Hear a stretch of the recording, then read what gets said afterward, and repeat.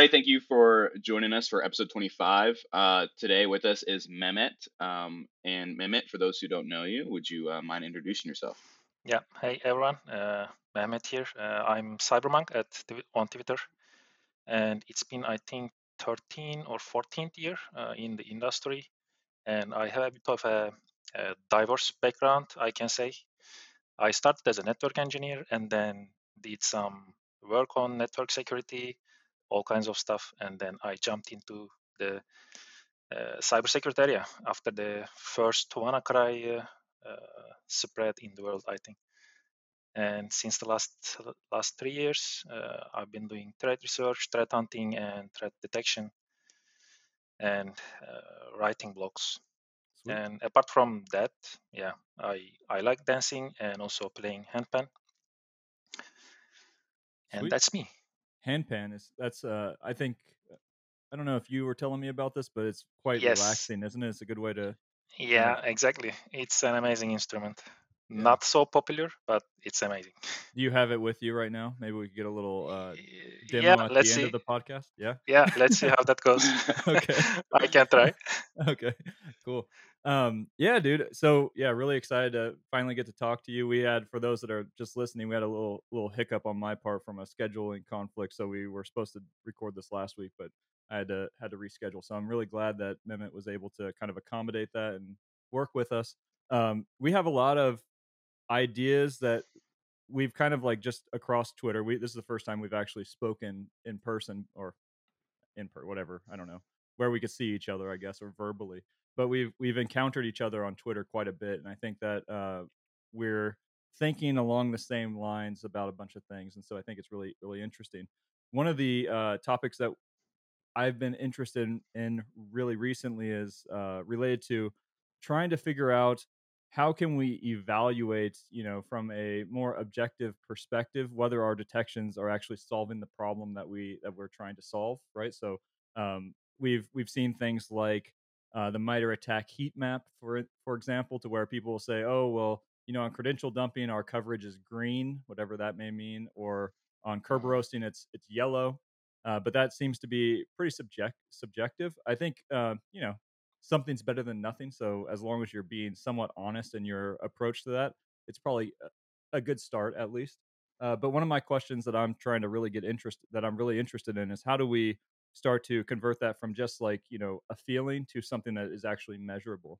And of course, there's tons of different ways that we can measure that. um, One of the ways that I've started to play around with this is through something I call function call graphs, and the name is not super creative, and I'm also open to better names if anybody runs into it. But the general idea is to use like graph theory or like a Neo4j type graph to show how when somebody implements a tool, the actual function calls that occur kind of in a graph format, right? And so one of the examples that I use is for credential dumping from LSASS, right? And so there's, for instance, Mimikatz, and Mimikatz, one of the ways that it works is they'll use read process memory to read the memory of LSASS. And so read process memory, call the is implemented in kernel 32, and that calls a version of read process memory in kernel base, which then calls, a native function called int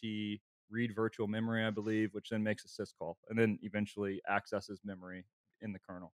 And then there's another tool that can achieve the same objective, same behavior, you might say. And that's actually a good question that we could talk about later. Is like, what does it mean? What is a behavior, right? Mhm. Because I think that's an interesting thing that people disagree on a lot. So it called out mini dump, and what out mini dump does is it calls a function called mini dump write dump, which is different than read process memory. But eventually, those two paths, you could say, the paths the function calls converge, right? And they actually converge on not the initial read process memory in kernel 32, but in the read process memory in kernel base.dll, right? So it's kind of like an undocumented internal function, right? One of the things that leads me to think is when we start thinking about testing, right? So one of the ideas of tools like Atomic Red Team or like the vendor products that are in the same space as Atomic Red Team one of the things that they do is they create these tests, and then you run those tests against your environment, and you evaluate whether or not your detection rules will actually capture that test. And one of the general ideas that people will um, espouse, I've espoused it in the past, is the more tests you implement, the better you have an idea of your coverage, right? But to me, that seems like a good start, and it's probably true to some extent. Like, two is better than one, almost certainly.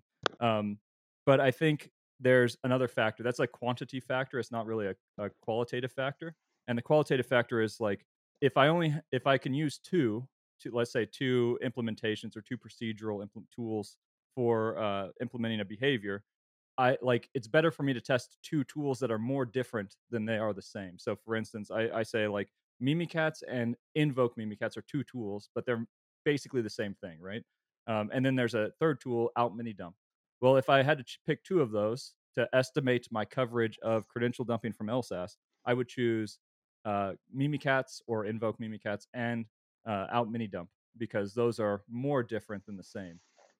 I don't like that might be a good place to stop and kind of let other folks jump in, I think, and then we could go from Yeah, there. I think to me, it all comes down to the data that is available to me to Yeah. to do that research. For example, if I have the visibility through the API calls or the function calls, maybe I can do a research and see all the available options and the possibilities, and then start working on it, like creating a graph and then finding your choke points, for example. Yep. And then maybe not detecting it, at least classifying it as an action or as a behavior or whatever you call. Yep. But from a procedural perspective, to me, it's quite difficult to go in that level. For example, do I have the API monitoring logs? MITRE says, you need to monitor the API calls. That's fine. But if we look from the reality, if we look at the most of the customers, they don't even have proper security event logging available. And even if you do that kind of research, I usually ask how much value I'm adding to this type of detection. But on the other hand, if you are working for let's say an EDR company, or if you are developing an EDR product, that is perfectly fine, because I think that's what you should be doing in terms of that research and finding those stuff. Okay, so I think, are you thinking about this from the perspective of detecting on the API call? Because that's not necessarily how I'm thinking about this, I guess. Yeah, I mean, in general, not from exactly the API call, but whatever is available to me. It depends on that. I think whenever I think of this, so if we're taking dumping LSASS as an example, Sure. I think right now, currently, like, what's the common way people detect that, like dumping LSASS? And oftentimes, like, depending on the sensor you have, like you have MDE, for example, you have the read memory kind of event there. But other ways is like, say, like via like open process, via like the access mask, right? I don't even view the open process necessarily as part of the behavior of dumping LSASS. I see that as like the entryway into the behavior of dumping LSASS, because in order for you to dump LSASS, you need that handle, right? But that isn't technically reading memory. Like the technique in itself, the action or behavior is specific to reading memory. But the reason why we have to back up and go to that level of detection is because telemetry doesn't exist all the time at that other layer. Not all And so I look sensors at have that visibility, is what you're saying. precisely, yeah. So like they have to take what, like, Jared and I like to call like I don't know if this is the correct, there's probably a better term, but I call it the pre-action, or like the entry into the attack. Yep. Which in this case would be the open process, and that is where they're detecting that. But at the intra-action, or the actual action or that's being performed, that isn't always available to somebody else, because again, like API monitoring is not always available to every sensor, or they might be leveraging that telemetry correctly. Yeah, so I think that's a really good conversation that we should have. I want to back up a second to kind of like go back to what I was talking about, because I think they're related, but I think it changes. So what I'm thinking about with the graph is you do have, like, in a lab, if I have the tool out mini dump, right, or I have a command line that I read in a threat report in a lab, I can evaluate the API calls because I do have things like API monitor or WinDebug to be able to evaluate that. And so I'm not necessarily worried about how you detect the tools, but like when I build the graph, what I'm doing is I'm saying this is actually how these things function, right? And that we all have the tools to do that in a lab, whether we have the skills to do it, maybe not, right? But we all have that tool. And then what we could do is we could say, I know that these two implementations are quite different, and so if I have a detection rule that detects both, I can assume that that detection rule is relatively robust. And but it doesn't matter how that detection rule, like, to some degree, it doesn't matter how that detection rule actually does the detection, because the idea, it's almost like, I think of it like GPS, right? So if you only have access to one satellite in the GPS constellation, it doesn't have it, like, literally can't determine where you're at, right? It like has a gigantic range. But the more this may not be literally true, but the more GPS satellites that you have connection to, the more precise the location gets, right? And so the idea is that um, we don't have the ability to define exactly what the behavior of interest is that we're trying to detect, but we have a bunch of tools that show that are similar in function, right? And so we could start to use those tools to uh, like kind of zero in on what it is that we're interested in, and then we could evaluate the ability for a single detection to capture multiple different procedures, um, and then we could use that ability to detect those multiple procedures to like kind of assume or extrapolate the coverage that we're able to provide, right? So like, for instance, if you have 5 different procedures and it takes 5 different detections to detect those 5 procedures, you probably have very superficial detections, right? If you have 5 dissimilar, like, let's assume these are dissimilar procedures, and you're able to detect them all using one detection rule, then that's probably a fairly robust detection rule, right? And that's the idea. So like, the idea of the function calls, that's only for allowing me to identify how dissimilar things are, and then from there it's like you either detect them or you don't, to some degree, right? And then we could extrapolate, and like you could even say, okay, well, this one detection happens to be very robust, so what is it doing to detect, like, how is it detecting these things? And then you could kind of extrapolate that might be the thing, the like centralized idea of what this attack technique actually represents, I suppose. Yeah, I usually try to do the same approach, Hmm. but most of the time not on the procedure level, because to me it's like there are infinite number of Yep, I agree. procedures that you can execute and that you can develop your tool based on that. But on the other hand, if I go up one level to the technique or sub technique, then most of the time you have some sort of artifact uh, depending on the procedure or depending on the technique. For example, if you are trying to create a scheduled task, then there will be an event in the event viewer. And can it be evaded? There might be ways to do that. But if you can also collect the logs from the registry, then you can say there is definitely something in the registry, and no matter what kind of tool you use to create that schedule task. And I also usually try to ask this question: what makes something malicious or suspicious? Because is it the creating of the how you create the schedule task, or is it the content that is put in the schedule task itself?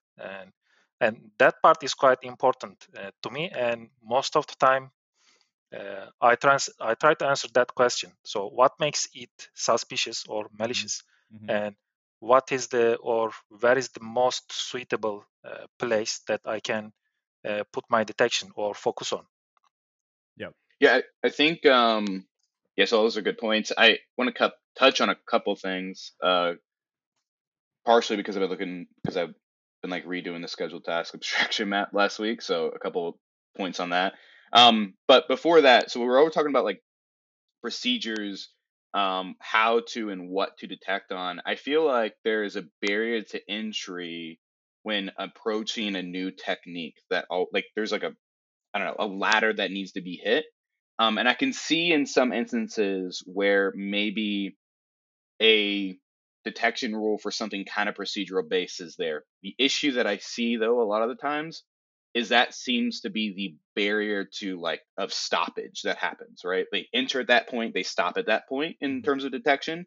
Not much moves past that point. Whenever there's so many other options, like you mentioned, there is that Windows security event, right? That gives you that actually parses out that XML content for the scheduled task, right? So that'd be great, seeing what's in there.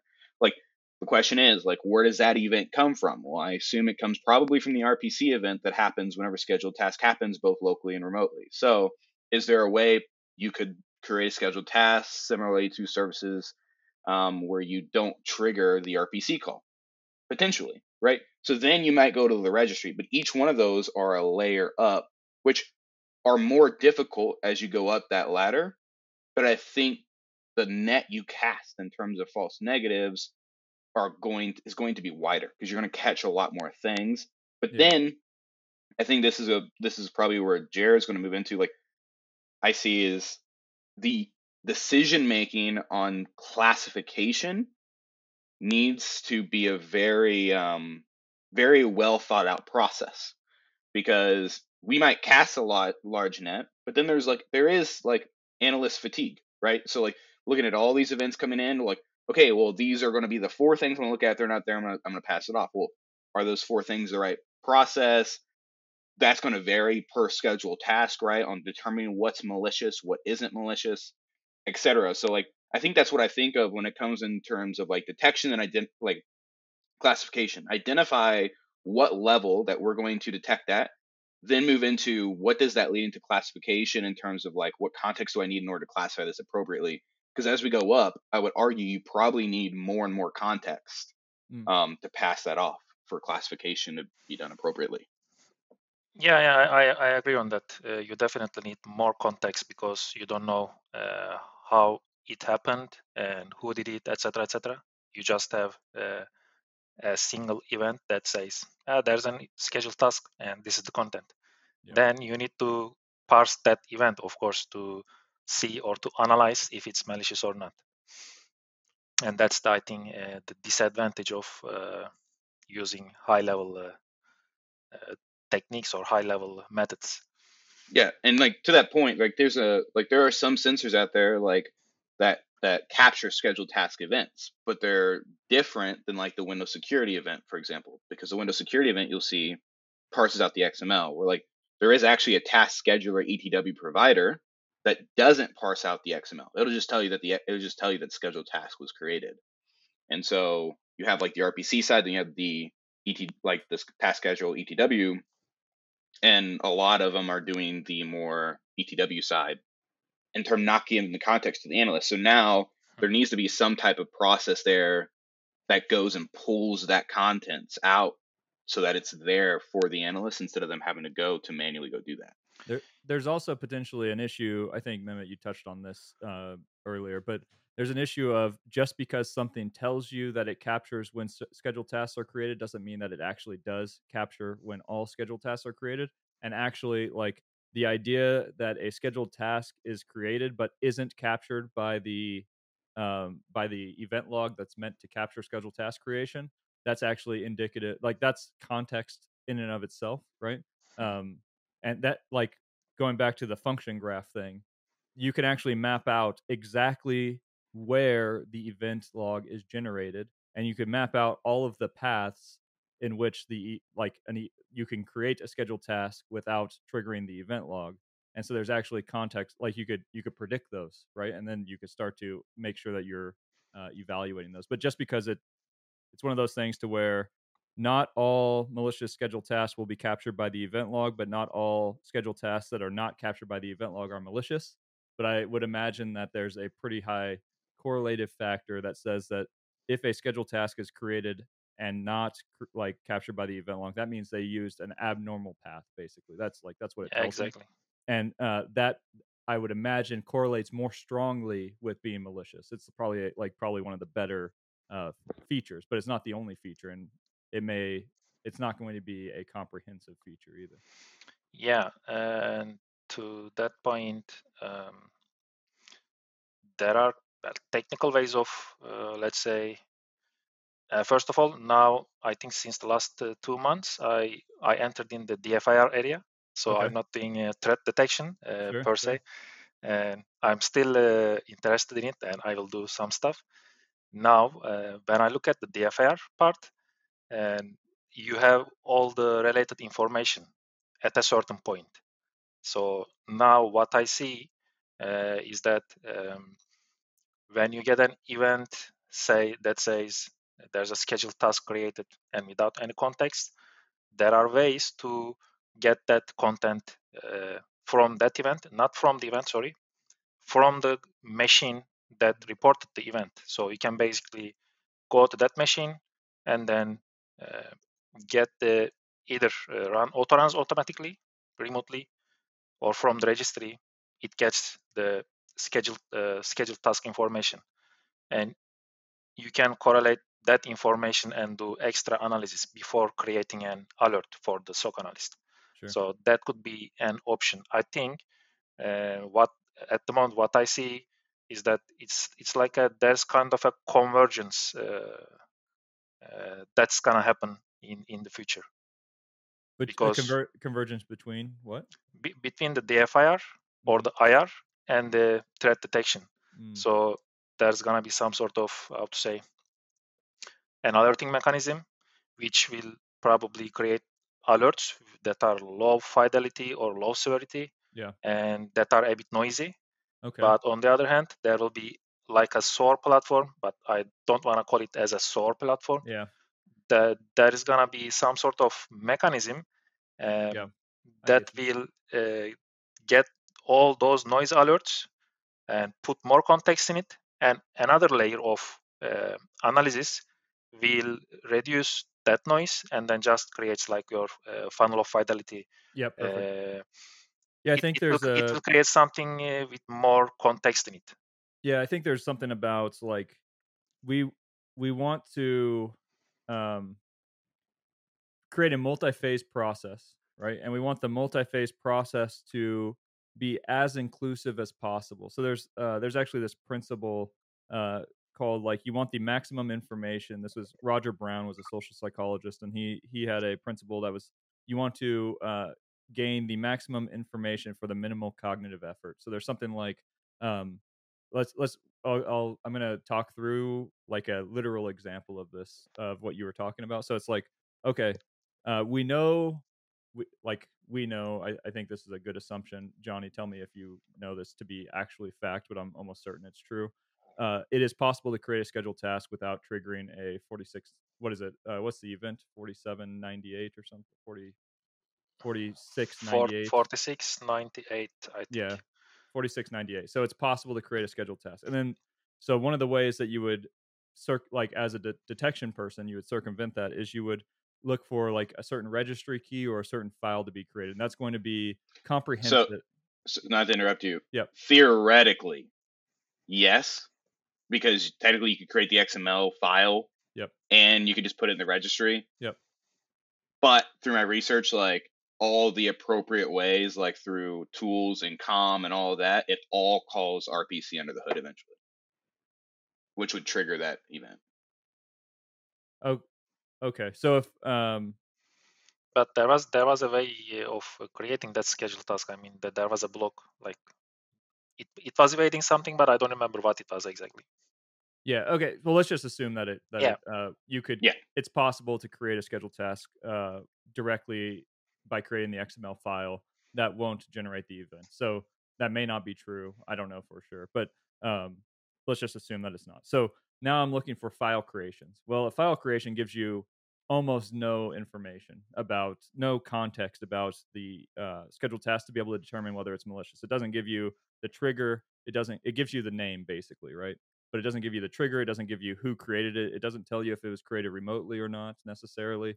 Like it doesn't give you very much to work with. And so I think what you're kind of talking about, Mehmet, is like, yeah, that's good enough to create an alert, but it's not good enough for any, like, there's a lot of work that has to be done on top of that to be able to evaluate. Even if you are looking at the 4698 event, you might get something like, this is the action that's going to occur, and it points to a binary that's on disk, but you don't have, like, say, the hash of the binary, or you don't have a copy of the binary itself. So that, and the binary that gets executed is probably I'm guessing here, but it's probably an important feature in and of itself, right? So like if that binary is malicious, then the scheduled task is probably malicious.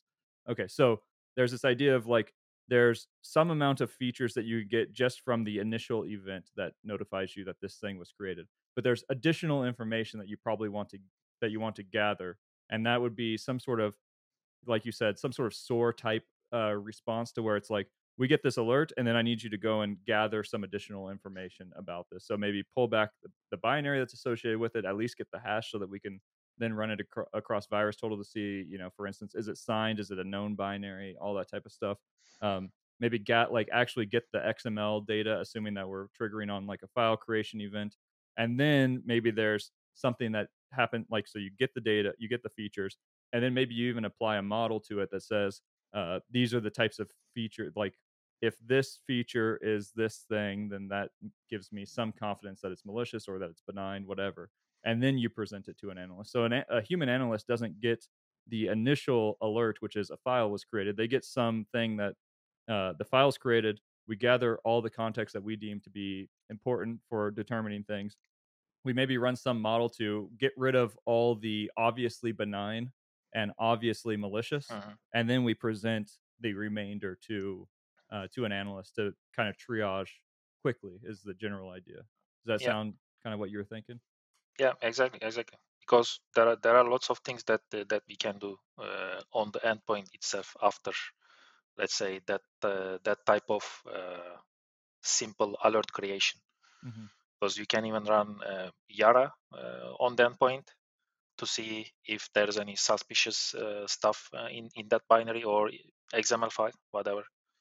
Gotcha. And then again, put a risk score on it, and then provide that information to the analyst. And based on maybe the risk score, Yep. you can maybe filter out or put some thresholds to send it to the analyst for further investigation. Yeah. It seems to me, on the risk score topic, it seems like there's it's better to view the risk score as a threshold, like you just said, to where you I saw there's this great paper about an algorithm called Hopper. So we interviewed the guys that made the algorithm. They were UC Berkeley PhD students. Yeah, I've read the paper as well. Okay. Yeah, and one of the things that I liked about what they did is they kind of said, we're going to create, like, I don't know what they called it, but an alert quota, which says like, we're willing to accept 5 alerts a day from this. And like, it wasn't literally 5 alerts, but it was like averaged out over some period of time or something like that. And then like the threshold changes based on your alert quota, right? But then they also did the math to say, if you only allow 5 alerts per day, then your efficacy is like 85%. But if you allowed 10 alerts a day, then you would have like a 98% efficacy of the algorithm. And I think there's the big problem is that we don't know what makes a scheduled task malicious.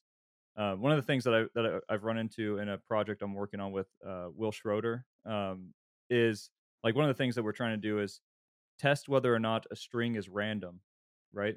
And randomness is actually like a really difficult, like, determining whether a string is random is actually like an unsolved problem, which I didn't know. I was completely ignorant to that, because I thought entropy was like, if you have a high entropy string, then you could deem it to be random. But apparently, the string "Hi, my name is Will," it has a higher entropy than like X A B D C, like just some random 8 Yeah. character string. And so then it's like, okay, well, if entropy doesn't represent randomness, what does? And there's this weird thing to where humans, if I presented a human with 10 strings and one or two of them were random, the ability of the human to pick out or select the 2 random strings is like very high. We'd say like 90% probably efficacy on that. But then if I like ask those humans to tell a machine how to identify the random strings, the efficacy would be lower, almost 100%, because nobody knows what makes Like we're not able to take our mental process and like extract that and write it down in like a propositional form, if that makes sense. And so there's Yeah, this yeah, weird thing to where, but then if I presented you with 10 scheduled tasks, uh, your ability to, you being generic you, your ability to identify which of the 10 scheduled tasks are malicious is certainly lower than your ability to identify which of the strings are random. 100%. Do you, do you think when it comes to like identification and classification, which do you think, like, this is going to change per person, their skill set, right? Yeah. But averagely, which one do you think is typically more difficult for someone to accomplish? Identification for Yeah. detection or classification of malicious and benign? I think there's this book called It's Not Complicated, and they talk about the difference between complicated and complex systems. And complicated systems are it's technically difficult to solve, but once you solve it, there is an answer. And then complex systems are there's so many variables that we have no idea how, like, we can't actually solve it, but we can manage the problem to some degree by becoming more and more accurate over time. And I think identification, which is if somebody creates a scheduled task, how do I know that a scheduled task was created? Do I just rely on the 4698 event, or do I need to do something different?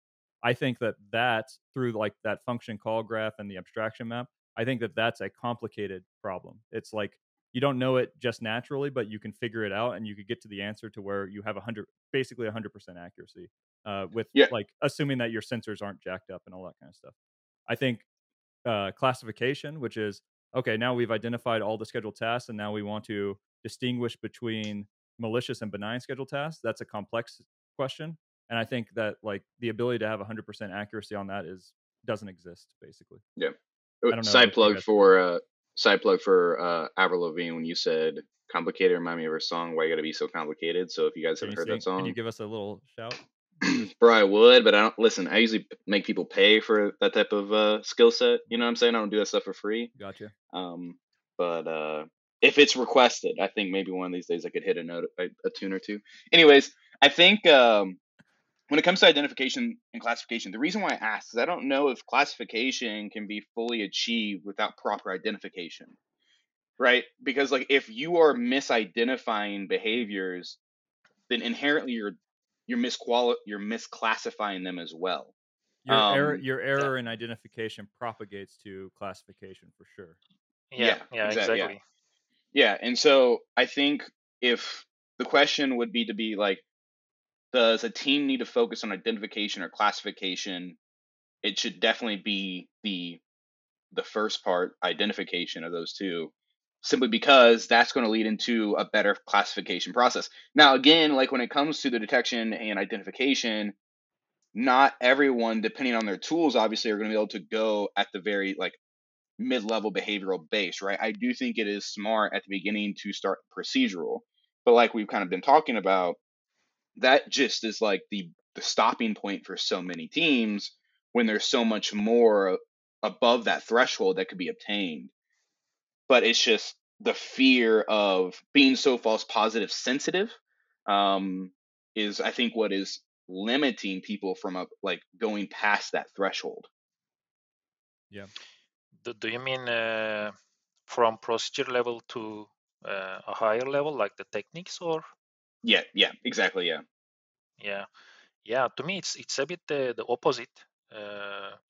I usually look everything from the technique perspective, and I try to keep away myself from the procedure levels. As long as, of course, there is something really specific that makes something malicious, definitely. Yeah. Well, I think like in terms of, we're talking about like what's the word I'm looking for? Detection layering. Like the whole Hmm. point of detection layering is to map either different like behaviors within a technique and or procedurals into kind of this whole like detection spectrum thing that you might have. So obviously the precise indicators have a place somewhere, because if you hit on that, you can kind of be like, because Jared and I were just like talking the other day about like scheduled task and maybe like hashing the XML or like parsing it out and looking for something very specific in it. That's very precise. It might hold a place. but they're so much above that threshold. The issue is if you're so used to being above that threshold in terms of techniques and behaviors, you kind of become desanitized to like, why not catch that low hanging fruit if you can catch that low hanging fruit? They're easy wins. You just plug them in and they go. Yeah. But if we're always looking at the behavior and technique, I- in my head, we tend to overcomplicate the problem instead of leveraging the procedures where we can. But then again, like I'm saying this all as I am not pro procedure detections day in and day out. I am pro let's use what we have to get the best coverage that we can get. Okay, I think there's a weird thing with procedures and techniques, right? So techniques are literally an abstract concept. They like a technique doesn't exist. It's not a real thing. You can't do a technique without doing a procedure, right? However, there for like a technique is like basically a container for some sort of common behavior, or like in attack circles they would like, not MITRE ATT&CK, but like attacker circles, they would refer to it as like a primitive, an attack primitive, something that you can build upon to achieve some objective. And I think there's this thing of like Mehmet, you earlier said that there's an infinite number of procedures to achieve some technique outcome or behavioral outcome, and that's true.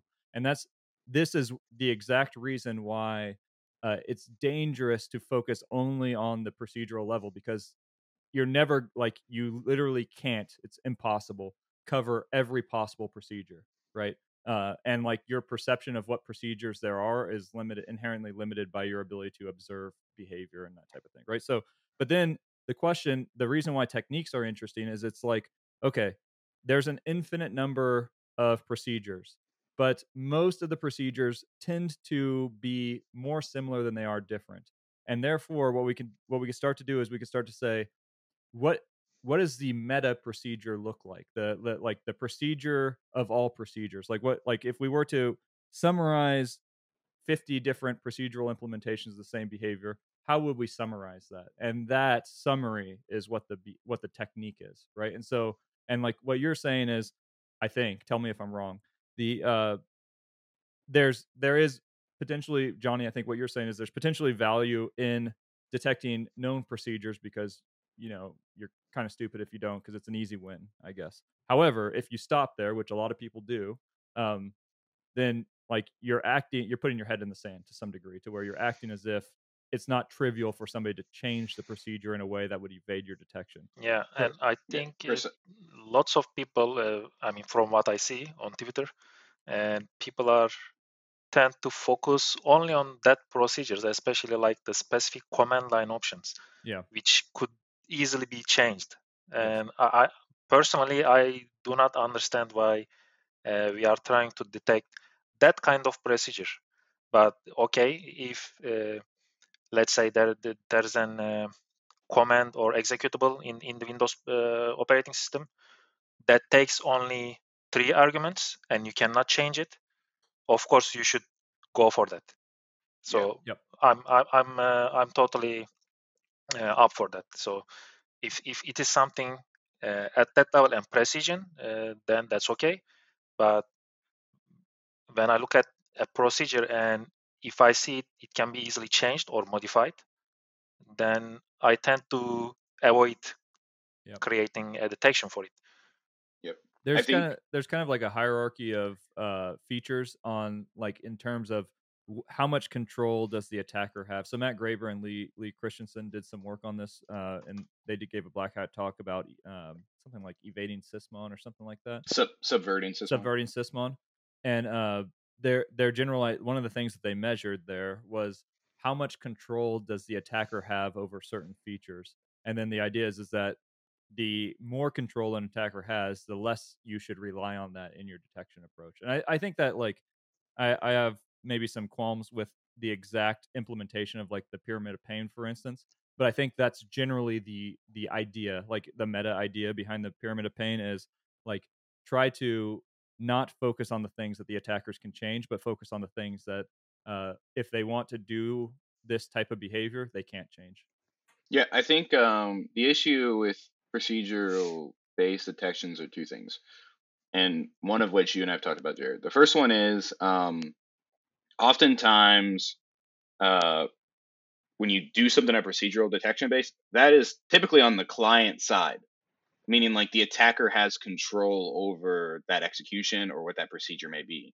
If we really want to detect things on the behavior side, we want to detect on the server side. So what is actually executing or going out and performing that behavior. The second one, and this is what you and I've talked about, Jared, is the amount of time it takes to kind of quote unquote research all the different procedural possibilities of a given technique.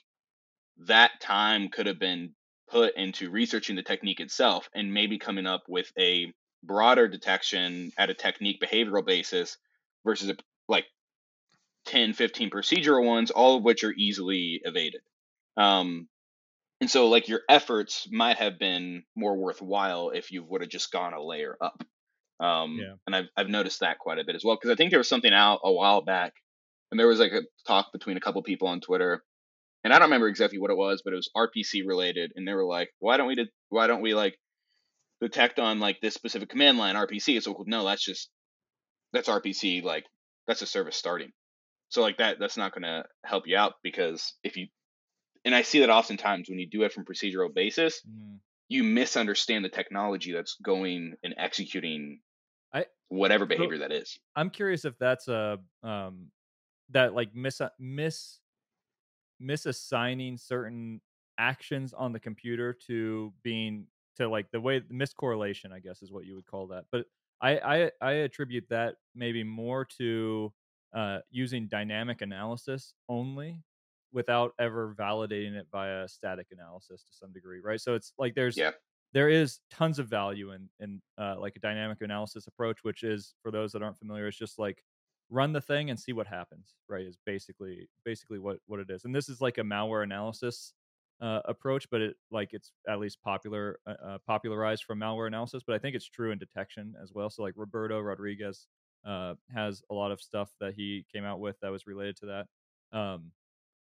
But I like, and that gets you a lot of value really quick, but it does have like one downside, and the downside is that it's not possible really through dynamic analysis to say this action that happened to occur around the time that I ran the thing is 100% related to the thing that I did, right? So it's a good starting point. And then I think that you need to follow it up with static analysis, which is, let me go find exactly where that happened and make sure that it is 100% like causal to the actions that the procedure took or whatever. Yeah, my approach is actually the opposite of that. So like I start with the static analysis. So I like start off with identifying, okay, what can actually go through and execute these things, and then I try to follow that code flow, and then I try to verify my assumptions via like dynamic analysis. Yeah. Just because I'm like, okay, like this is what I believe because this is what the code, I think the code is telling me, right? Sometimes I'm just an idiot and it's hard to recode. But anyways, then I go like dynamic, like cool, this cements my hypothesis. Yeah. And then I'm I think pretty that's happy with that after that. I think static analysis is harder. It's like a harder skill set to acquire, and so I think people tend to start with dynamic analysis just as a literally like you don't like there was a point at like I'm okay at static analysis, but I'm not like an expert, you could say.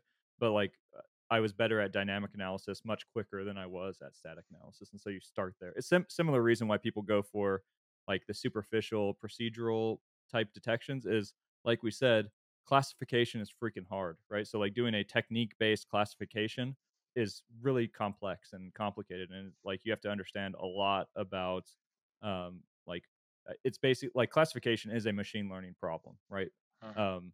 The and so it's really hard, and so kind of the result, my perception of the result is that's too hard, so we're going to do the thing that's easier. But I think the problem with that is it's okay if it's too hard for you right now, as long as you are willing to admit that like your alternative has issues, right, or has Yeah. blind spots. And I think what happens is people will say that's too hard, and then they go to the easier solution and act as if that's sufficient. I think that's kind of the thesis that we've been putting out, is people will act as if the half measure is sufficient. Yeah, I think the important thing is that be accepting the risks that you have on after you either did static analysis or dynamic analysis and put a detection based on that. And I'm also not a static analysis person, and I usually try to experiment and observe Yeah. what's happening. But the way, for example, especially for me, the way I observe might be a bit different than how you observe things. And I try to generalize, or I try to see like the choke points based on the observation instead of, for example, doing the static analysis. Yeah, and I So think I guess like one thing, I think like going back to that function call graph, one of the benefit, like probably the initial benefit before I started thinking about the similarity dissimilarity, is you can take different procedures and you could graph them out on the function call graph, and then eventually you will see there's going to be some node, some function to where all implementations converge, basically, right? And that is going to be basically what you're getting from dynamic analysis, to where when you say, like, for instance, we know that scheduled tasks create a file, that an XML file. Like, you didn't know that when you started, right? And so you had like, we could look back and say that we know that, but we didn't know it when we started. Maybe you read it in a blog post, maybe you got it through actual testing, but at some point nobody knew that. And so the question is, how do we learn that the first time? Well, one way is to dynamically analyze numerous, like you could do it once, but obviously if you do it once, you can't, it's harder to say this is for sure related to the thing that I did. But maybe you take multiple different implementations and then you say, what do they all seem to have in common? And then that becomes your convergence point, or like your actual behavior, or whatever you want to call it. But you could evaluate that through static analysis through like the function call graph as well, to where like I have the services function call graph, service creation, and the thing that they all converge on is at the end they all create a registry key, no matter how you do it. And so that's the convergence point, and that, like, you could evaluate that from both directions, I suppose.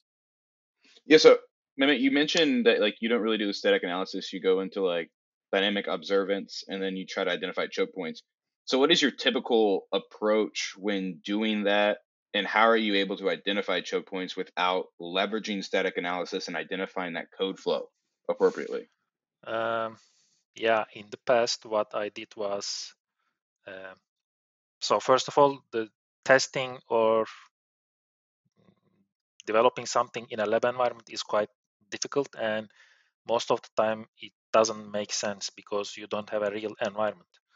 And in the past, in my previous job, what I did was I created my own environment and then uh, enrolled my machines, the lab machines, to the production environment. But there was a total isolation, so there was nothing in between. Just I was sending the telemetry to our production environment, so that when I do the dynamic testing and see the events, I was able to see if those events are specific to the attack itself, or if uh, they happen all the time in the environment. Based on that, I used to find that choke points. I don't know if I remember any examples. Let's say there are some of the autorans keys. So if I create something, since in an environment, for example, you might have tens or thousands of machines, and each of them might have different autoruns because of the applications that the employees use based on their business requirements. And if you just say, okay, you need to monitor this run key, but there are lots of entries in that. So what I do is usually I create the entry and then see how it is different or how it looks in a production environment. And this way I was able to find those choke points. And recently I did the exact approach with the Kerberos relaying, for example. I tested it in a test environment, and then I saw some logs being generated, and there was something quite custom. There was a port number, for example, 12345. So then I thought, okay, probably this port number could be changed, and I tried to analyze the code itself on GitHub, and then see, yeah, it was statically written, and you can easily change that. And I changed my approach. Instead of looking that specific port number, I made it generic so that it doesn't matter which port you use. So this is how I approach from a dynamic testing or dynamic analysis perspective. Yeah, I think one interesting thing about this like problem of understanding how a behavior works or how a technique works is the way that scheduled task creation works or Kerberos relaying works is the same for me as it is for you, right? So like literally the same.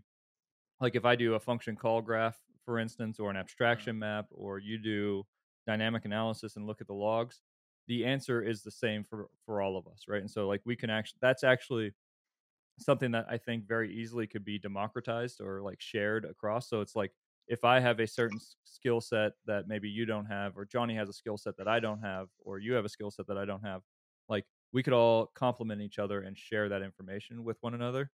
The part that doesn't scale or doesn't democratize or isn't applicable across companies is the what do I do with that information, right? Because then you're dealing with, what type of sim do you have? What telemetry? What sensors are you using? How do you like? What's your actual pipeline look like? Do you have the ability to do that multi-phased approach that we talked about, to where you have this superficial alert, but then it gets followed up by some sort of automated task to gather additional features? Do you have the ability to do multivariate analysis, or are you limited to like simple Boolean logic, to where you say, if this thing is set, if a service is set to auto start, then I want you to alert on it? Is that as complicated as you can get? Or can you do something with weighted, feature scoring and things like that? So that's where it gets really complicated. But the fact remains that like there's only certain paths that someone can take in order to create a service or to create a scheduled task or to perform Kerberoasting, for instance. And like that's going to be static. And that's how we start to look at the problem, in my opinion, in the same way that attackers are looking at the problem. Because what they're doing is they're saying, okay, here's the official path, right? So like scheduled tasks, it's like, how does SCH tasks create scheduled tasks? Because that's probably like the supported official way to do it. And then it's like, okay, can I do that same thing in a different enough way that it's not the same, right? And then like what are the implications on detection? So if somebody, one of the big problems is that defenders assume, they may not know that they're assuming this, but a lot of times they assume that people will use the default way to accomplish some behavior, and then the attacker that chooses not to use the default way is going to win every time, right? That's kind of the big problem, I think. Yeah, it's definitely a cat and mouse game, I see, right? Because like you have, like, I'm trying to think of a good example here.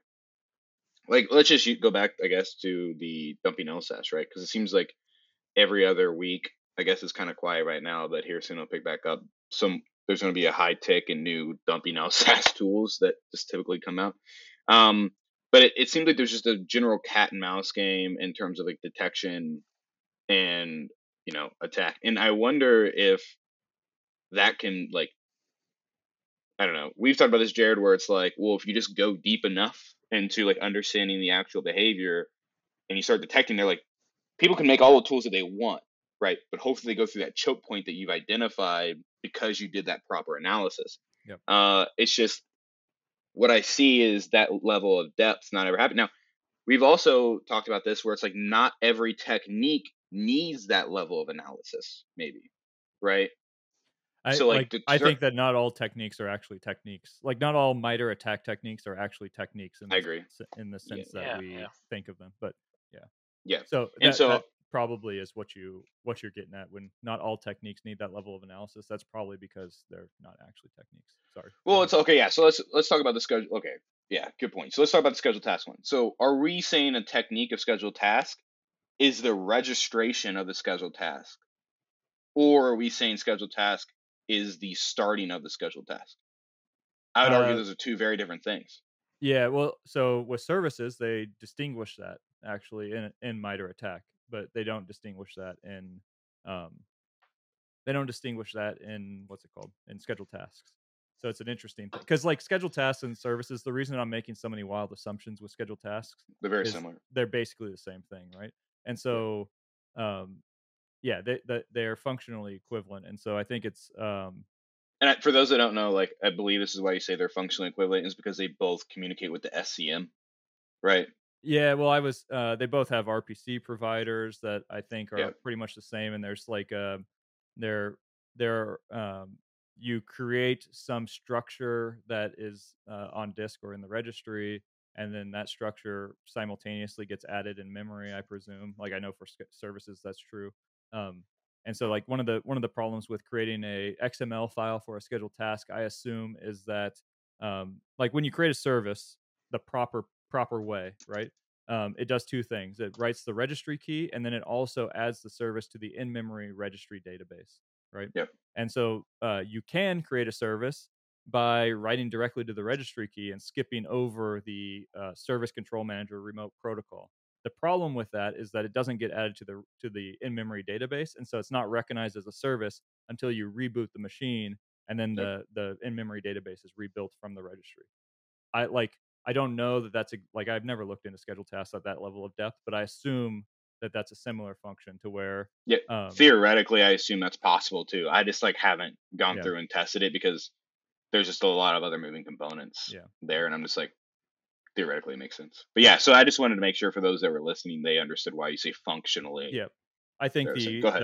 the RPC interface and associated procedures are basically the same. So if like Yep. if if you do it, so there probably is a like scheduled task create. You probably actually know this literally, Johnny, but there's a scheduled task create which like would create the task, and then there's like a scheduled task execute. But the execute, like, because you can execute scheduled tasks in a non-scheduled manner, right? You could just say like run this Yeah. task. Yeah, so there's like three different things, and like this is, keep in mind, like this isn't the old way, this is kind of the new way, because like Microsoft has the whole like jobs kind of thing, Yep. right? And so when I say scheduled task, I'm referring to like the new kind of like COM component of tasks. So right, you have like the COM method new task that goes through a certain COM interface, and then you have the register task definition, which registers the XML for the task, right? And then you're able to actually start the scheduled task. But the reason why I asked that is like, and also, amendment, the reason why I asked about like the dynamic analysis is because there is a piece within scheduled tasks. There's another COM method that you can use to register, create and register scheduled tasks that is not used by any default way in Microsoft like binaries. The method exists, you can leverage it, but through only dynamic analysis, that method would be completely missed. Um, so that's why I was like asking about the Yeah, yeah.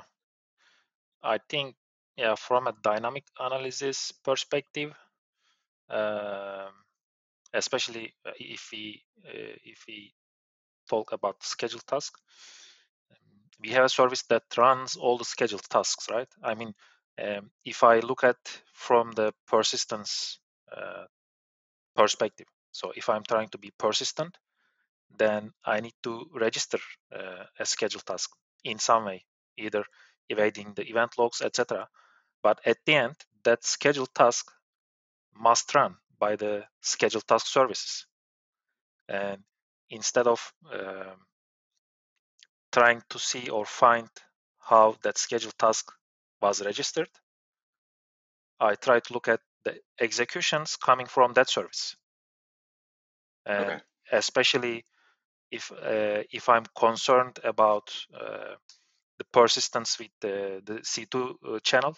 So if that is the goal, the main goal of the persistence, then I can check if there's a process running by the scheduled task service, and if that process is connecting to a destination which is unusual in the environment. So these distinctions, or the the features in the machine learning terminology, makes it more generic or more robust, at least in my opinion.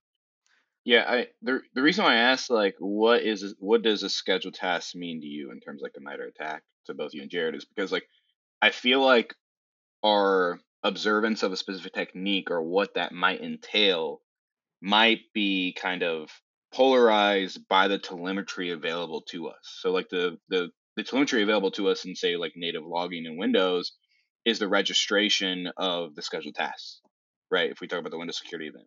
So like when we say scheduled tasks, that might be the first thing we kind of think of, but is that like actually what it should be, or should like the execution of the scheduled task really, does that make sense what I'm getting at, Jared? Yeah. Yeah, I think Mehmet actually touched on this at the beginning to some degree when he, because you talked about like, is it the way that the scheduled task is created? Is that what's most interesting? Is it the Mhm. contents of the scheduled task, or is it what's executed when the scheduled task is run? That's important. And I like probably the answer is all of them are somewhat important, but there's probably one that's more important. And the like this goes back to that randomness point that I was making. That's like we don't know which one's the most important, right? That's the biggest problem. And the only way to figure that out is to test across a huge number of examples to probably evaluate that, and then like that becomes ultimately like the machine learning problem, I think, right? To some degree, it's like, is it better to detect service creation or service execution? Because technically, a service isn't dangerous until it's being executed. Yeah, so could you walk me through that, Jared? And Yeah. like simply because of my own ignorance, because like Which the which whole thing? Which thing? yeah, I apologize. Like the execution of classification being a machine learning problem. So like Yeah, I'm so ignorant when it comes to machine learning, so I just don't yeah. know like Okay, yeah. the So is that basically just like taking all execution and trying to pick out the anomalies, or how does that work, I guess? no, And okay. apologies Well, for my ignorance on yeah. that. Yeah. So this goes to that randomness thing. It's like, what's a random string? And it's like we all have the ability to identify strings that are random, but then we can't like if I were to say, how do you know that that's a random string? Like, what was the process that you used to evaluate that the string was random? You can't actually extract the step by step instructions of how you determine that string was random, right? And so that means that you can't write a program that has certain steps to identify what a random string is, because it's too complex of a problem for you to actually like, you don't understand it. You can like there's this idea in cognitive science to where it's like sometimes it's easier to do something than it is to explain how you did it, right? So like, I don't know, you played baseball, Johnny, so like it's like if I asked you to tell me how to throw a baseball, like you would give me a really low resolution explanation of what you're doing. You can't actually tell me everything that you're doing Yeah, I in just order want to the program. audience to know I hit straight dingers. Yeah, So he continue, is Jared. he is kind of a thick boy, so he probably does have the. He's short though, so I don't know. I Thank don't you know for how that hey plays. And then Yeah. takes 15 minutes to get to first base after he hits it. Yep. hey, short kings unite. You know what I'm saying? Okay. So if we can't do like, and the point that I was getting to is like, almost everyone would be fairly accurate if you presented them with a set of strings and said which ones are random. Almost everyone, like my wife's not in cybersecurity, she would be able to identify random strings pretty accurately, right? But then none of us can explain how we do that. And then it's like, okay, well, if I were to present you with 10 scheduled tasks, 100% we would be worse at identifying the malicious scheduled tasks than we would be at identifying the random strings. 100%. I don't think there's any argument to that. And it's like, if we can't even explain what makes a string random, but we can do that, then how do we expect that we can explain what makes a scheduled task malicious if we can't even classify, like we can't even perform the action? And so then it's like, okay, what we can do is we could do like supervised machine learning, right? So it's like, okay, we're going to determine a set of features that we think are valuable. Obviously, there's some subjectivity in this, which is like, was the scheduled task created remotely? What's the binary that's being executed by the scheduled task? What's the name of the scheduled task? What's the like path of the binary that's being executed? Is it set to like execute once or repetitively on a certain time frame? Those are all the features that we're interested in. Mehmet, I'll let you. Yeah. I think so. By randomness, are you also taking the domain generation algorithms, for example? Because there are strings that look random to the human eye, but they are generated by an algorithm. Yeah, I So like are we also considering them as random or? there. Yeah, there's this. Okay, so man, you there's an argument like, do you know Nassim Nicholas Taleb, the author of Black Swan? So one of the things that he in one of his books, I think it was he has a book of aphorisms basically, and like one of the I think this is where I got this from. It may have been from a talk that I listened to, but one of his quotes is something along the lines of like, to us it seems like randomness is a natural phenomenon that like just happens in the world, but to some sense, like you can make the argument that randomness is just representative of our ignorance, right? So like so nothing is like, you can make the argument that literally nothing is random. It's just that we don't understand the algorithm by which that thing is produced, right? And so like a domain generation algorithm, you could set like, it's not random because there's an algorithm, but there's like, you can make the argument that there's an algorithm to literally everything. You just don't know, like it's opaque. It like randomness is representative of the algorithm is opaque to us, I guess. Yeah. And so that's actually potentially what makes identifying something as random as being so difficult, I guess. But yeah, so I don't know the answer to that question, to be honest, but that's my thoughts on it. Okay. Go ahead. Yeah. To your question, Johnny, I think based on like, is it the pre-execution or after the execution? I think it kind of depends on the technique or the procedure that you use. Like for example, for schedule task, you can monitor and detect the execution or the pre-execution part, the registration, and also you can monitor what is happening after that execution when that schedule task runs.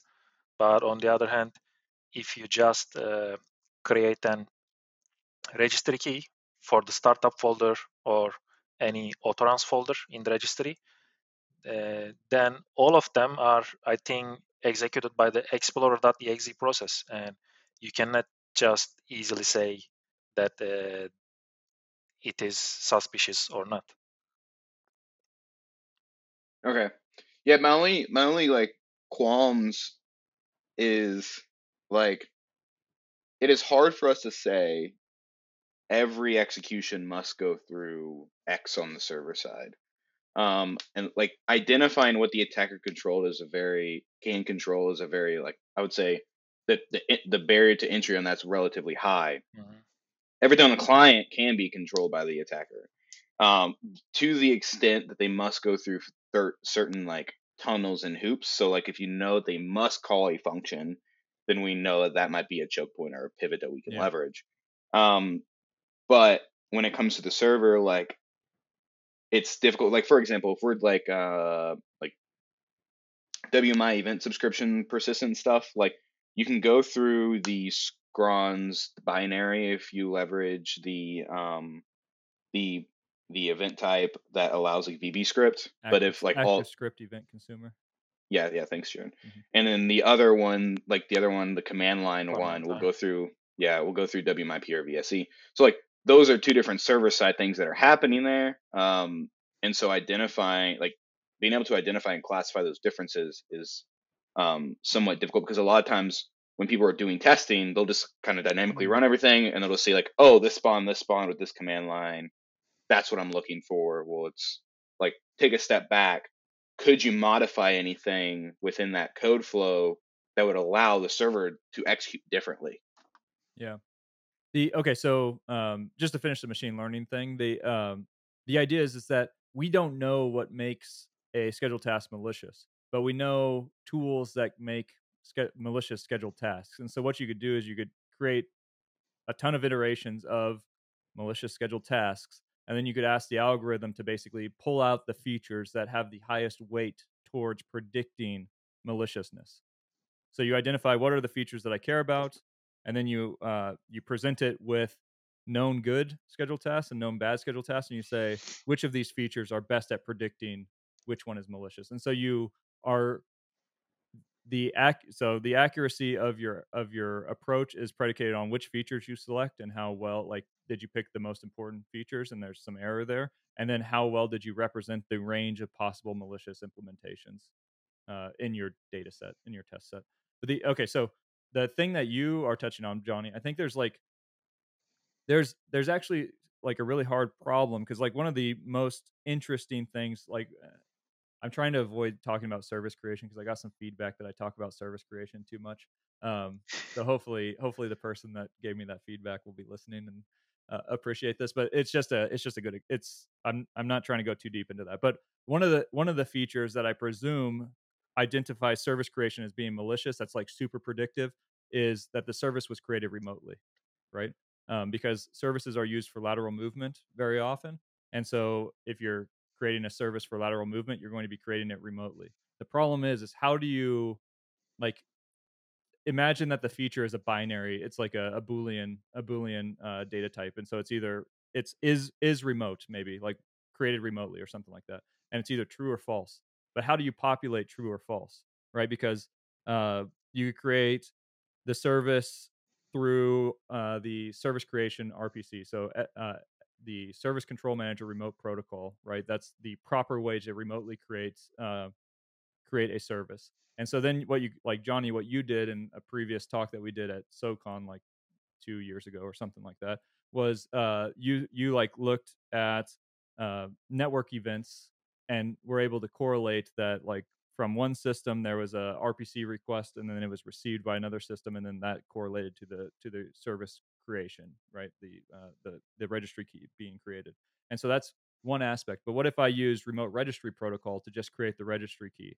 And so it's like, okay, well, let's consider that. But what if I use WinRM to where I do everything properly through like sc.exe even, but I do it over WinRM? Well, now it's created remotely, but it doesn't appear that way because it's created via WinRM. Or what if I use WMI? Or what if I use RDP? If I create a service via RDP, is that considered a remotely created service? And so it's like, it's really complicated to just give a true false answer on whether or not a service or something was created remotely, because there's in numerous ways that you could wrap that thing up into something and kind of make the fact that it was created remotely more or less opaque, I suppose.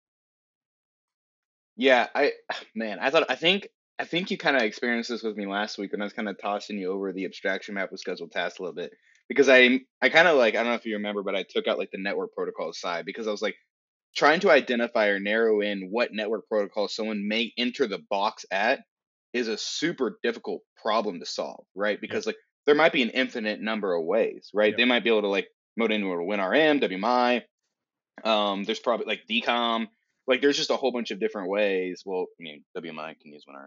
It doesn't matter. But anyways, so like the point is like trying to identify the network protocols that someone can enter in at and do something remotely is super difficult, which Yep. makes the context grabbing also very difficult, right? Because you're like trying to identify the protocol by which they entered in it. And so that to me screams that like we can't necessarily rely, like we can lever, like I like obviously leveraging like protocols like RPC methods over like Zeek is super important. Yep. But leveraging protocol specific entries as a way someone from a detection standpoint doesn't let me have enough faith in that kind of in I guess like that strategy. So like the next question I had was like, okay, well, let me look at the server side, right? So like see like, okay, no matter what protocol they use, they have to enter in at this point, and that's what I can kind of like leverage as a choke point. Yep. I think that's kind of what you're getting at, but it's a super Yeah, hard problem to solve. And as soon as you start to, I'm a very big proponent for this, and you know, you and I've talked about this, Jared, is like it's a catch-22, because it's like as soon as you start identifying what's possible and you think, okay, like these 5 things are possible, your mind kind of thinks these are the only 5 ways it's possible. But what about these other 5 things you don't know about? Yep. So now you've limited your view even more than previously, Well, right? Even though you've expanded your knowledge on it, you've kind I- of limited your view. Sorry, I didn't mean I to- think the general idea is like it's better to be less ignorant than more ignorant, right? And so the idea Yeah. is like the chances that you understand every possible way that somebody can do something on a computer is like pretty low, or the chances that you currently understand every way that somebody can do something on a computer is almost zero for sure. Yeah. And but like you could either just accept the fact that you only know a certain subset of ways to achieve something and act and then pretend as if that's the only way to do it, or you can strive to like remove some amount of ignorance that you hold, which is the exploration process or the research process, right? So it's like Yeah. it's and like the goal isn't to know think about it this way anyway. Like the goal shouldn't necessarily be to know every single way to create a scheduled task.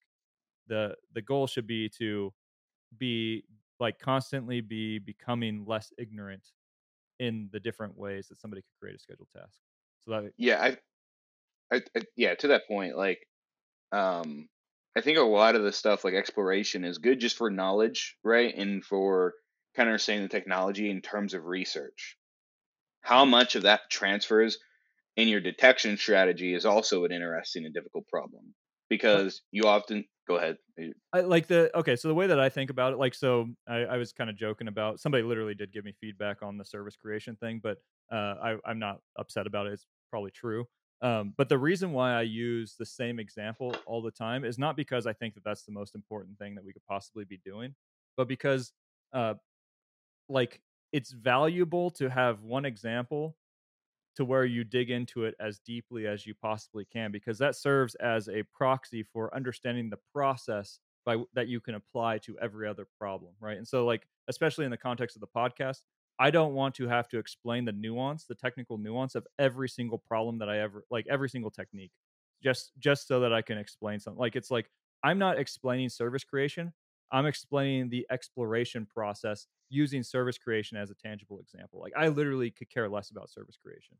It's Yeah, and just it works. like It I've works. already explained it, and so like I can assume that the audience, if they listen to the podcast, understands service creation. So like it's Yeah, an easy one that I don't have to go on a spiel for 15 minutes explaining what it is every time. yeah, and the nice thing about service creation too is like the technology involved is relatively well replicated across other Yeah, execution methods out something there. that So I've learned. Yeah, so like everything uses RPC. I think there's a yeah, there's an interesting thing with you're talking about, like, do you want to focus your detection on the client side or the server side?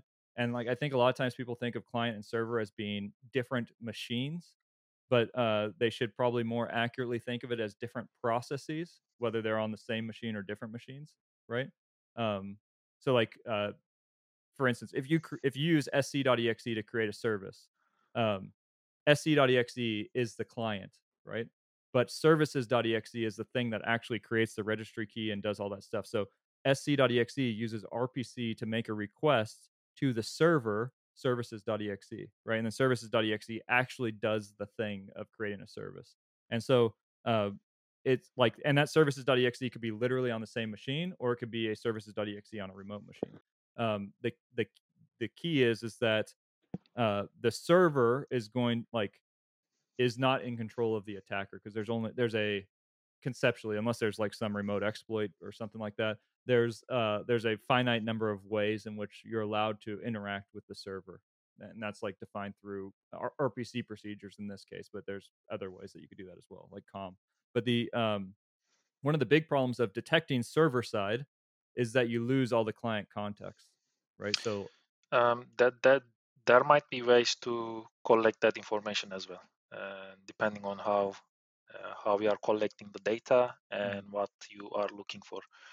Because I recently bumped into any method. I think it's coming from the operational processes, like the manufacturing, etc. How you okay, build a car. So yep, there is a process for that. And apparently, there is something called the process mining. And process mining is related to improving the process of building a car by looking at the, let's say, not choke points, but the small procedures yep, that takes too much time. So they try to identify those areas and they try to improve. And same goes for example, online shopping. So if you are clicking too many buttons while you trying to buy something, then this method identifies that you are spending too much time on a certain page or on a certain button or area on that website. And now currently, recently, it was in KQL by the Johnny. If you are interested in it, the scan operator. So there are methods and the functions that we can use, maybe not in all databases or platforms, to use this technique, the process mining.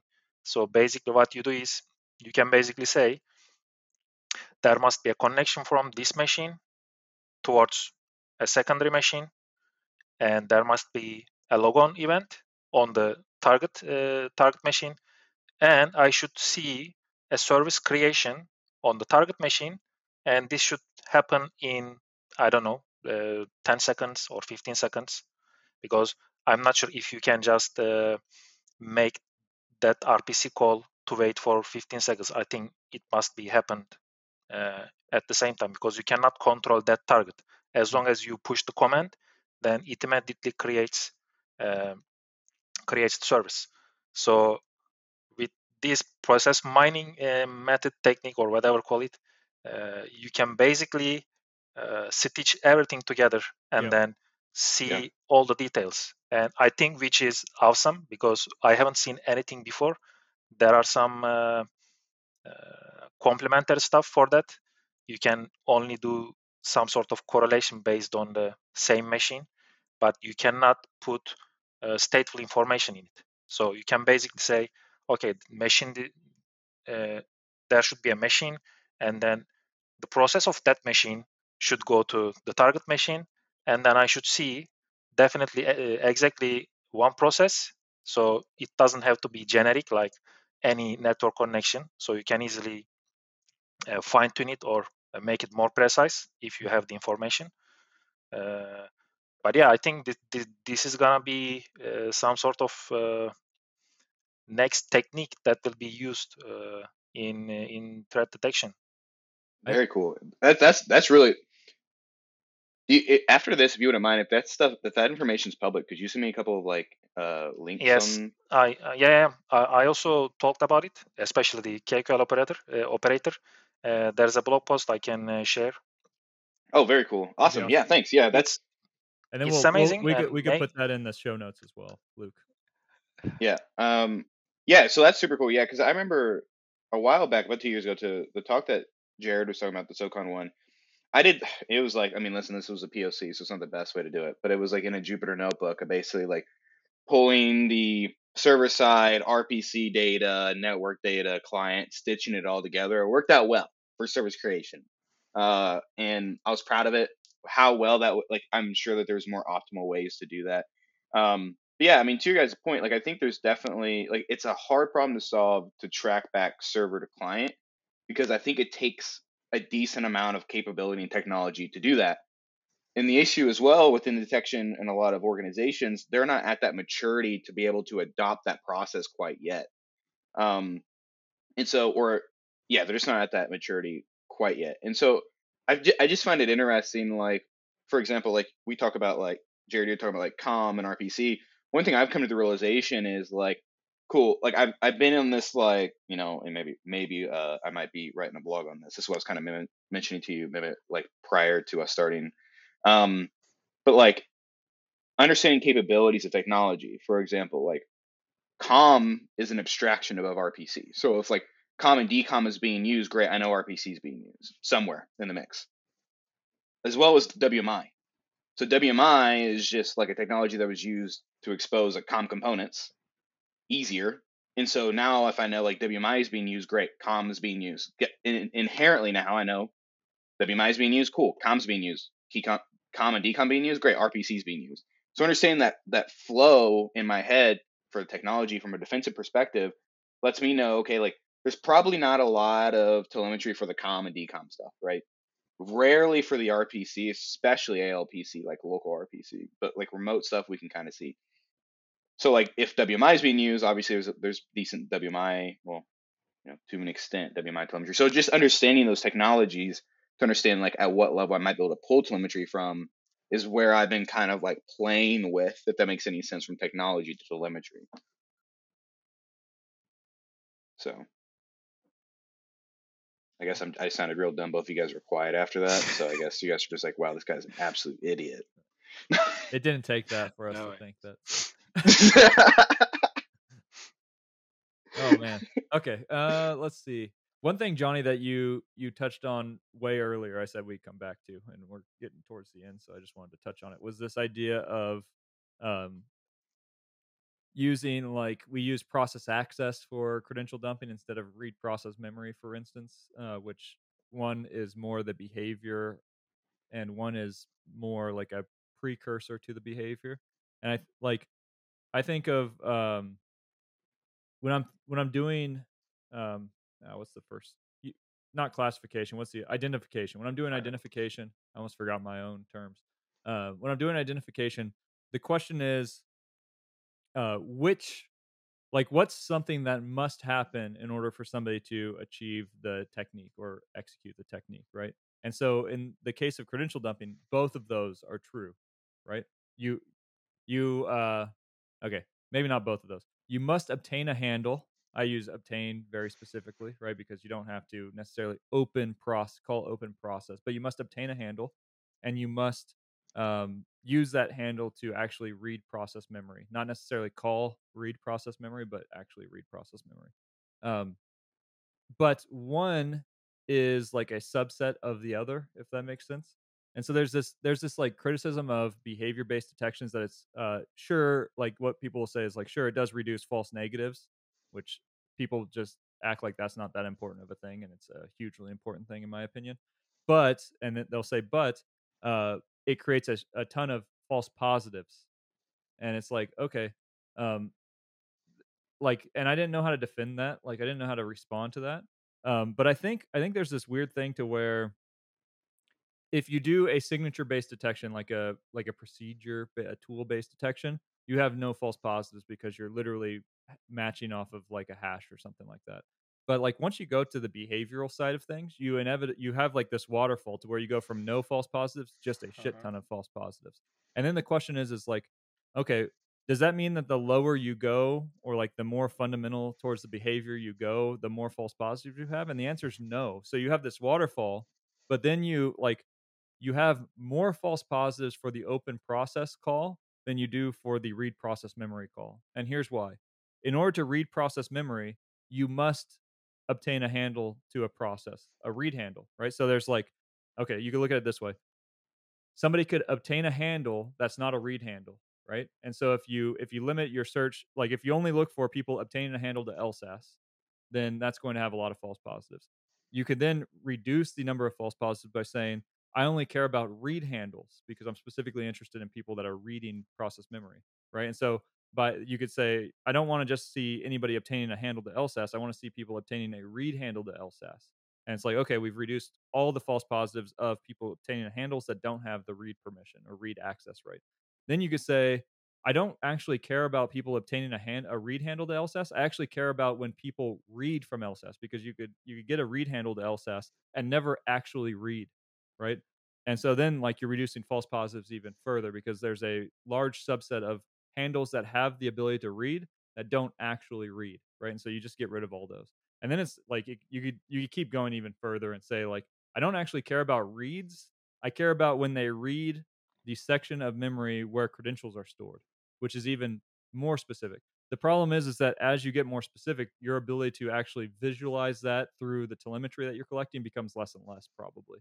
And so it's like what I like to think about is I think about like what are the different levels of base conditions of things that must happen in order for somebody to achieve this objective, and then which ones can I actually see. So like I like to work through it as a mental exercise, and then I say, okay, now that I have like these 5 different things that I could try to observe, which ones can I actually observe? And that like so you go from what is the ideal state to what is the practical state, if that makes sense. So that's kind of like my process is always work through the like don't limit yourself to only what you think you know. Like work through what could be and then say, okay, well, like, can I see that? No. Okay, well, what about the next one? Okay, I can see that one, so I'm good to go. And Yeah. that's how I approach it. And to that point, I agree. So one thing you stuck out at the very end was like, don't be stuck on what you do know and like expand or whatever, like expand your understanding. It's so like for the listeners and just everybody here, like it's okay to evolve your understanding of technologies and just know like that is going to come at the risk of quote unquote being wrong previously. A good example of this is a while back I wrote a scheduled task blog with Matt Hand. and I did an abstraction map with that blog post of scheduled tasks. Recently, I've been doing some research on different things, and that led me into kind of looking at scheduled tasks again. And I realized that some of my understanding was incorrect and also could have been expanded more. And that's just part of the game, right? And that is how we evolve as security people. I don't know what people like to be called in security, so security peeps. So I think that is one thing that's not talked about often, is expansion and evolving of knowledge. And it is scary to know that you might be wrong in the future, or when you're re-looking at past research, but it's also a very effective and needed process. Yeah. Totally agree. Boom. Well, that might be a good place to wrap up. It looks like we hit the 90-minute mark. Boom. Yeah. Mehmet, I want to give you last word, man. So do you have anything that you want to touch on that we maybe didn't talk about, or? Yeah, there are lots of machine learning stuff that we can talk, but I think we need another 90 minutes for that. Yeah, that's fair. Maybe, maybe we'll have to have you back on at some time in the future, and focus on that topic. Yeah, that would be nice. Cool. But I would say, I think as I just talked about the process mining or the new methods that are applied not in security, but especially in the operational area, or not the OT network, let's say the manufacturing or the other business industries.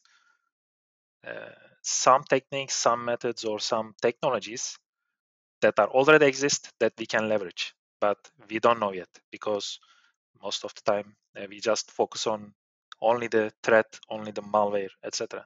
I think we should be also looking into those areas to see what is happening there, and maybe we can see something that we can leverage. Awesome. Sweet, dude. Johnny, you got anything else? That's it for me, man. Mehmet, thanks so much for joining us, and do me a favor and have a whiskey with Olaf for me, if you don't mind. Okay. All right, guys. You'll do. Yeah, thanks again, and we'll see you later. Thanks for joining us, man, and look forward to continuing some conversations on Twitter and reading blog posts and everything. So thanks, man. Thanks for having me. Thanks so much. Yep. Cheers. Cheers. Thanks for tuning in to this episode of Detection Challenging Paradigms. If you want to keep up with us, you can do so on Twitter at DCP the Podcast, or on our website, dcppodcast.com, where you'll find links to all previous episodes and their episode guides, as well as to our store, where 100% of our proceeds benefit charity. Thanks again for listening, and we'll see you in the next one.